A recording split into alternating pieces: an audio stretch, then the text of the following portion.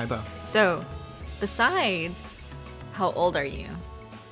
On Periscope, what is a really common topic that people ask you? Yeah, right. I think anybody that's been there for any stretch of time has definitely seen probably 3 questions. One is, how old are you? One is, what is deja vu and what is dreaming and that kind of stuff. And the other is either, what does weed do to the brain or what do various drugs do to the brain? And they also ask whether your background is real or fake. Yeah, for sure. And that's a good question. And in case you're wondering, it is real. It's definitely real. She's checked. Ian doesn't deal with fake stuff. Yeah, I don't do that fake stuff. Okay, so let's talk about drugs. Let's do it. We're drinking some caffeine. We're ready to talk about drugs. Drug. It's definitely a drug. Yeah, for some reason, people put like caffeine and nicotine and alcohol in like a different category as though like they do different things. They're like the okay drugs. Yeah, right. Yeah, they're like grandfathered in because like grandfathers consumed them, I guess. Literally. Yeah, but no, I mean, if you were to compare what each one of them is doing in the brain, I mean, they're doing very similar things. They just happen to be hitting different parts of the brain. Okay, so we just mentioned caffeine, alcohol, nicotine. Right. Now, caffeine is definitely a stimulant, right? It's Yes, an upper. That's right. As opposed to alcohol, which I believe is a downer. That's right, yeah, 'cause it podcast slows over. down your system. Dunzo. Nailed it. Yeah, no, you're right. Yeah, so what distinguishes a sedative from a stimulant or an upper from a downer is that they hit different receptors that are typically hit by neurotransmitters. And those neurotransmitters are typically activated by environmental stimuli, like running away from a bear or you're about to fall asleep. And so these drugs are basically mimicking those kinds of environmental stimuli. So then what is the point of vodka and Red Bull? Yeah, that's a great question. Well, first of all, I think it's repulsive. I think Red Bull's repulsive. but I mean, it's understandable, right? So you have overlapping pharmacological effects and you have distinct pharmacological effects. So clearly alcohol is doing something different than caffeine. So Red Bull, its principal component is caffeine. It has some other things in it too, but it's mostly caffeine that's doing the work. And both of these drugs, the overlapping feature is that they elevate monoamine neurotransmitter activity. So they mimic the activities of things like dopamine, norepinephrine, and serotonin. And when it comes to caffeine that's in Red Bull, you get much more dopamine and norepinephrine activity and a little bit of serotonin activity, serotonergic activity. And when it comes to alcohol, you get much more GABAergic activity or inhibitory activity. And so alcohol is a super duper complex drug, and really it warrants its own episode because it is so complex. But one of the things it does is it sort of enables a circuit in our brain that's responsible for encoding how excited you are or how much you expect something good to happen. And it sort of disinhibits that structure, that circuit. So it enables that circuit to be much more active than it would be otherwise. And caffeine is also stimulating that same circuit. So it's like dually rewarding. And you get to cope a little bit with the inhibitory, intoxicant effects of alcohol. Okay, so we'll save alcohol for its own podcast. Yeah, I think it's a good idea. And we'll ingest alcohol while recording the podcast. Of course. Well, that's what we did just now. It's tea with alcohol. No, it's not. I promise. Yeah, that'd be gross. Okay, so going back to caffeine then, tell me more about caffeine. Sure. Yeah, so what is this thing in your brain doing right now? So caffeine is called a methylxanthine. It's a part of a family of molecules called methylxanthines. And what caffeine does is it stimulates via blockade of an inhibitory adenosine receptor. So this is a receptor that binds an amino acid called adenosine. And what adenosine does is throughout the day, it starts to build up over time. And what this buildup does as it binds its receptors is that it inhibits the release of a variety of neurotransmitters, including glutamate. And so blocking its effects results in an elevation of signaling. And so by blocking the adenosine receptors with caffeine, you're increasing norepinephrine and serotonin signaling. I remember also reading something about how caffeine prevents your internal body clock from, I guess, observing the passage of time the same way, which is why you feel more awake as opposed to feeling like you've been awake for a long time and more tired. Yeah, that's like a great way to put it. So adenosine buildup in the brain is sort of like a clock because it just sort of happens steadily as the day goes on, the longer you've been awake. And so you're sort of like just removing that clock from the brain. So your brain doesn't even know that adenosine is building up because caffeine is in the way. And so is it okay for us to ingest as much caffeine as we do, especially for younger people and, in high school or college who take caffeine pills or drink lots of caffeine or Red Bull to stay awake and perform academically? Yeah, I mean, so this is actually a pretty contentious topic. And I mean, I'm not a physician, as everybody knows, right? I'm a scientist. And basically every year you're going to see competing claims. And so one year you'll see that caffeine, inhibits bone deposition. And the next year you'll see that caffeine enhances cognition of some sort. But basically, by and large, a recent review basically argued that if you consume under 400 milligrams a day, you're pretty much in the clear. And now discussing sort of like its effects on development, that's a kind of different conversation. And I think it's probably a little bit more complex than it's good or it's bad. There's probably genetic susceptibilities to various effects of caffeine, but just by and large, you can feel okay if you're consuming under 400 milligrams a day. That said, relying on caffeine pills or relying too much on caffeine to be able to perform, particularly when you're younger, it's not really a good long-term solution. Because over time, you're going to become tolerant to the effects of caffeine on which you're relying to accomplish your tasks, right? So you're just going to develop a tolerance, and you're going to need over 400 milligrams at a certain point if you're relying so much on caffeine to get your tasks done. So it's really a helper. It's not like, the main pusher of productivity. Is nicotine an upper or a downer? That's actually a really complex question. You will hear people say, actually, nicotine is a stimulant, but it relaxes you. And so nicotine, kind of like alcohol, is extremely complex. It's different, though, because nicotine does bind specific receptors. They're called nicotinic acetylcholine receptors, conveniently. But acetylcholine receptors are very, very widely expressed or distributed throughout the central nervous system and the peripheral nervous system. Every time you move a muscle, nicotinic acetylcholine receptors are stimulated by acetylcholine. And so because acetylcholine receptors are basically everywhere, you can have stimulation, you can have anxiety, you can have reduced anxiety, you can have sedation. And so different people, because of the complexity of acetylcholine receptors, different people will be sensitive to different aspects of the pharmacological effects of nicotine. That's why some people seem to love nicotine, while other people are just nauseated by even the thought of smoking a cigarette. There's a significant genetic component to how much you're going to like nicotine, or how stimulating you're going to find it, or how sedating you're going to find it. And speaking of sedation, what about pot? Right, yeah, like the other thing that people smoke. To feel sedated. To feel sedated, yeah, right. So, sometimes.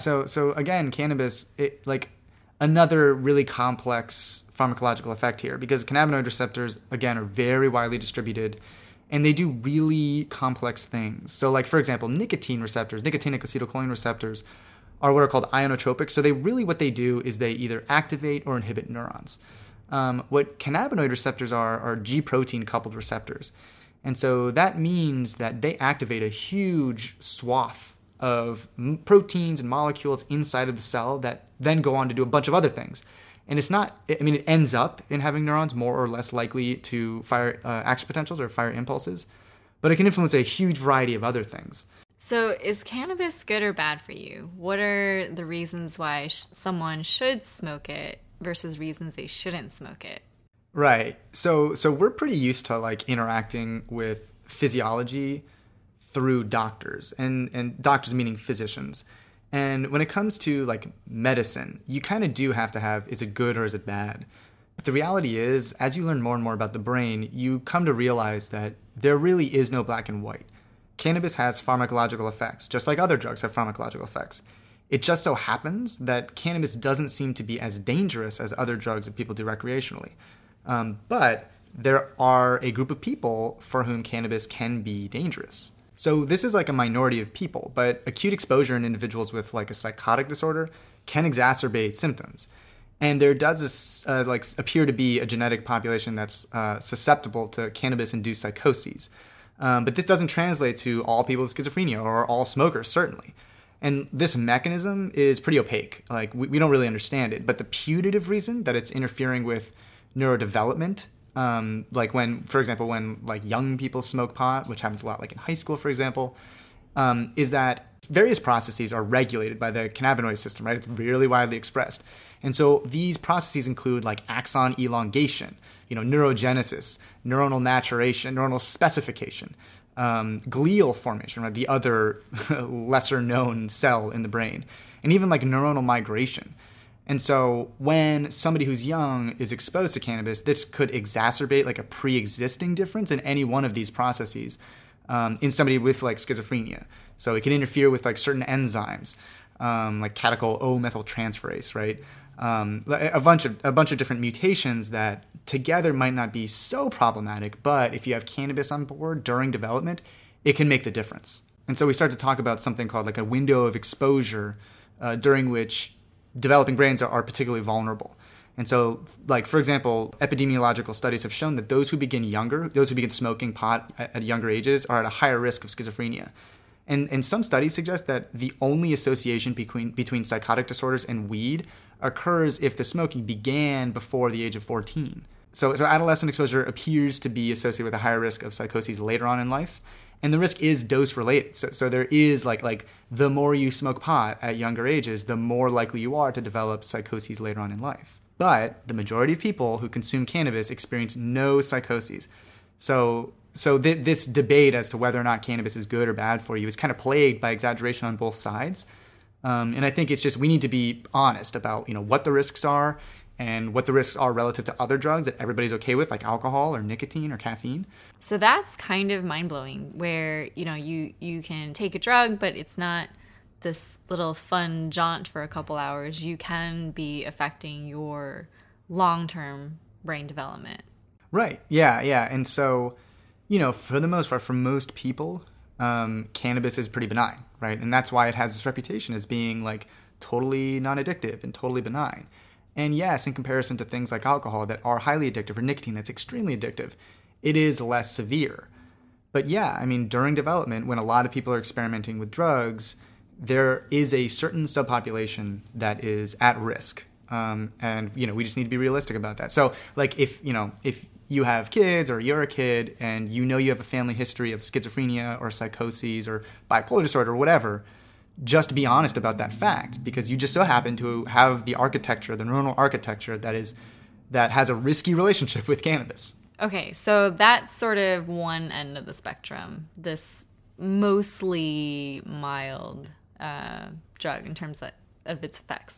What about the other end of the spectrum? What are some of the worst drugs? Okay, so you're talking about drugs that are like super addictive, right? Like heroin, cocaine. Super bad for you. So just super bad for you. Like there's no redeeming quality whatsoever. Okay, so there's no redeeming quality whatsoever. Okay. What about like that crocodile stuff? Oh, you mean like crocodile? Crocodile. Okay. Well, so crocodile is like an example of a highly, highly adulterated analog of an opiate. So an opiate is like heroin is an opiate, morphine, and crocodile, I would put that in the same category as like bath salts, where it doesn't really describe one particular drug. It's like an attempt to mimic the effects of other drugs by altering molecular structures or by putting a cocktail of different compounds in the same substance, and let's just call it crocodile, or let's just call it bath salts. But like when you say a drug that has no redeemable qualities whatsoever, like heroin, for example, okay, it's super duper addictive. It's probably the most addictive substance on the earth.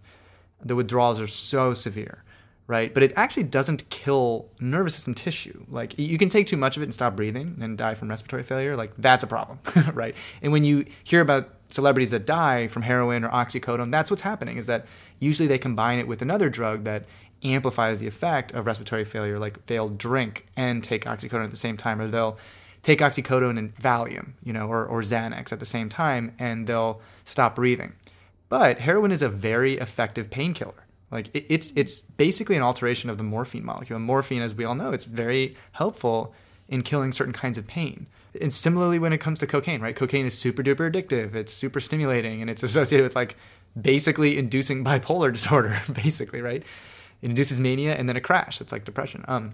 But it's been used for decades, maybe centuries, as a like local anesthetic. Like it's well known to numb tissue because it's a sodium channel blocker. So much like Novocaine, or Procaine or whatever that's used in the dentist to make your lips slide off your face, right? Because you can't move them.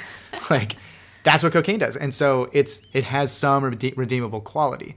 So probably the only one that I would say has zero redeemable quality. Like, there's no reason for it to exist, and all it does is it's addictive and it kills neurons, and that's pretty much it. I mean, there are molecules that will just kill neurons, right? Like 6-hydroxydopamine will just kill your dopamine neurons, and that's a problem, right? But nobody's just going to voluntarily take that drug. It doesn't feel good.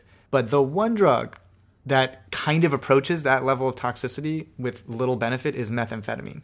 That's what I would have guessed. Yeah, so I mean, amphetamine is a useful molecule, right? It's a stimulant. It gives you energy for an extended period of time. It's helpful in the treatment of, conditions where it's difficult to maintain motivation for a specific task for an extended period of time, like ADHD, for example. And it's helpful sometimes, to treat like, just sleepiness. If, you need to perform, like you're a soldier or something, you need to perform. It's helpful for that. And it's not as potent as methamphetamine. Methamphetamine is extraordinarily potent, and it can really get those dopamine neurons in the ventral midbrain to be extremely active, way more active than they would ever be naturally. And they can get so active that they can just become overactive and die, like kind of like overheating, right? Like a dog can overheat and die. And same with a human, right? You can have a fever and die. It's kind of similar to that, where neurons can only be so active before they start to just lose control and generate reactive oxygen species and then die. What are some drugs that the hippies used or were known for using during that time period? Yeah, it's funny when you think of like a family of drugs kind of defining like a generation. But it's true. Like the 60s and the early 70s, like there was way more prevalent use of a family of drugs called psychedelics than there are today or probably have been since. I mean, people are still doing psychedelics for sure. I mean, there's no question. But for the most part, they're not doing the same kinds of drugs as people were doing back in the 60s because they're so illegal. Drugs that are like LSD or psilocybin, magic mushrooms, like you can get into so much trouble. And the DEA it's very easy for them to detect if you have those on you. And so now a lot of those kinds of experiences, the psychedelic hallucinogen experience, has migrated towards the research chemicals. So a lot of times what'll be in bath salts will be analogs of something like mescaline or analogs of a tryptamine like DMT. And you'll get a lot of the same effects, but it's just not as well studied. And so we don't really know exactly what they're doing. They're doing something similar, right? So there's like DMT, DPT, MIPT, DIPT, right? These are all very similar molecules to DMT, but DMT is much better studied than these other analogs. But in any case, what the hippies were doing were these psychedelics. So LSD was sort of like the mainstay of the hippie movement. So, you might have heard of like Timothy Leary. He was like a psychologist at Harvard who was very well regarded, and he had this theory, basically speaking. He had this theory that if you altered the neurochemistry of criminals who were violent, you could basically cure them of their violent tendencies. Very innovative, way ahead of his time. But unfortunately, he had like a restricted distribution of drugs at his disposal, right? Pharmacology back in those times was not nearly as sophisticated as it is now. And so he had, the drugs that were around that could profoundly alter consciousness were psychedelics. And so like LSD and psilocybin. And, they did change consciousness for a stretch, a period of time. But unfortunately, they were just not ideal. They were very volatile drugs. And they were associated with they just weren't really understood. And so he ended up kind of spinning off. It's a very interesting story, by the way, Timothy Leary. Like he's a very interesting guy with a very interesting history. But in any case, yeah, so it was the psychedelics. Okay, and you just mentioned bath salts. Why do bath salts make people want to eat other people's faces? I knew you were going to say eat people's faces. Yeah, so it's funny. Like Florida. Yeah, of course it was Florida, right? Shocking.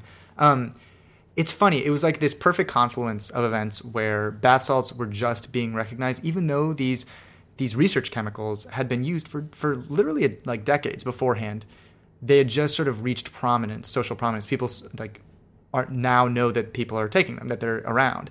And there was this super violent crime, and it just turned out that this guy was not on bath salts. He was probably psychotic or something. And so it is incorrect to suggest that bath salts intrinsically predispose people to becoming violent, right? That's not what they're doing. And basically, so bath salt, and it's a very, very wide variety of chemicals that can be in bath salts, which is what makes it so difficult to predict what somebody's taking, right? So you walk into a head shop and they have, some product called, whatever it might be, K2, or that's not really bath salt, but like, whatever, it might be Craze or something. There's a bunch of different names, and not one bath salt isn't necessarily present in every head shop across the country. But they all basically emerge from efforts to generate effects that are kind of similar to MDMA or like ecstasy, you might have heard, or Molly. And they tend to be derived from the same sort of structural skeleton, and it's either amphetamine or cathinone. But basically what they all do is they increase monoaminergic signaling. So this is dopamine, serotonin, and norepinephrine. And the differences in behavioral profiles reflect the differences in the balance between the effects of these three monoamines. So, for example, like amphetamine is 50 to 100 times more potent at dopaminergic proteins or targets than serotonin. But MDMA is more potent at serotonergic targets than dopamine, 3 times more potent as an inhibitor of the serotonin transporter than the dopamine transporter. So it results in the releasing of 1.5 times more serotonin than dopamine. And then if you were to compare that to like cocaine, which it kind of has similar effects, it's obviously a different drug, but it has similar effects, the addition of a certain structure to the chemicals, it's an aromatic ring in the para position for any of you chemistry dorks, results in much greater serotonergic activity. So do you remember that story, John McAfee or McCaffrey? Do you remember that guy? McAfee antivirus? Mm-hmm. Yeah. Yeah, so that guy, if you guys haven't heard of this guy, you got to go check out the million of articles that are about him on the internet. But this guy's a brilliant guy. He's like a multimillionaire. And he basically like retired to Belize, and he just started doing a research chemical. He just started doing what would be a bath salt, MDPV. And it's a lot like cocaine. It's not the same. But they kind of share pharmacological activities, right? And that's why they have a lot of similar effects. They increase mood. They also increase libido. And they're both, in comparison to like amphetamine, for example, they're both not substrates for transporters like amphetamine is, but they do inhibit monoamine transport and prevent reuptake after release. And so they have like kind of similar action, but slightly different action.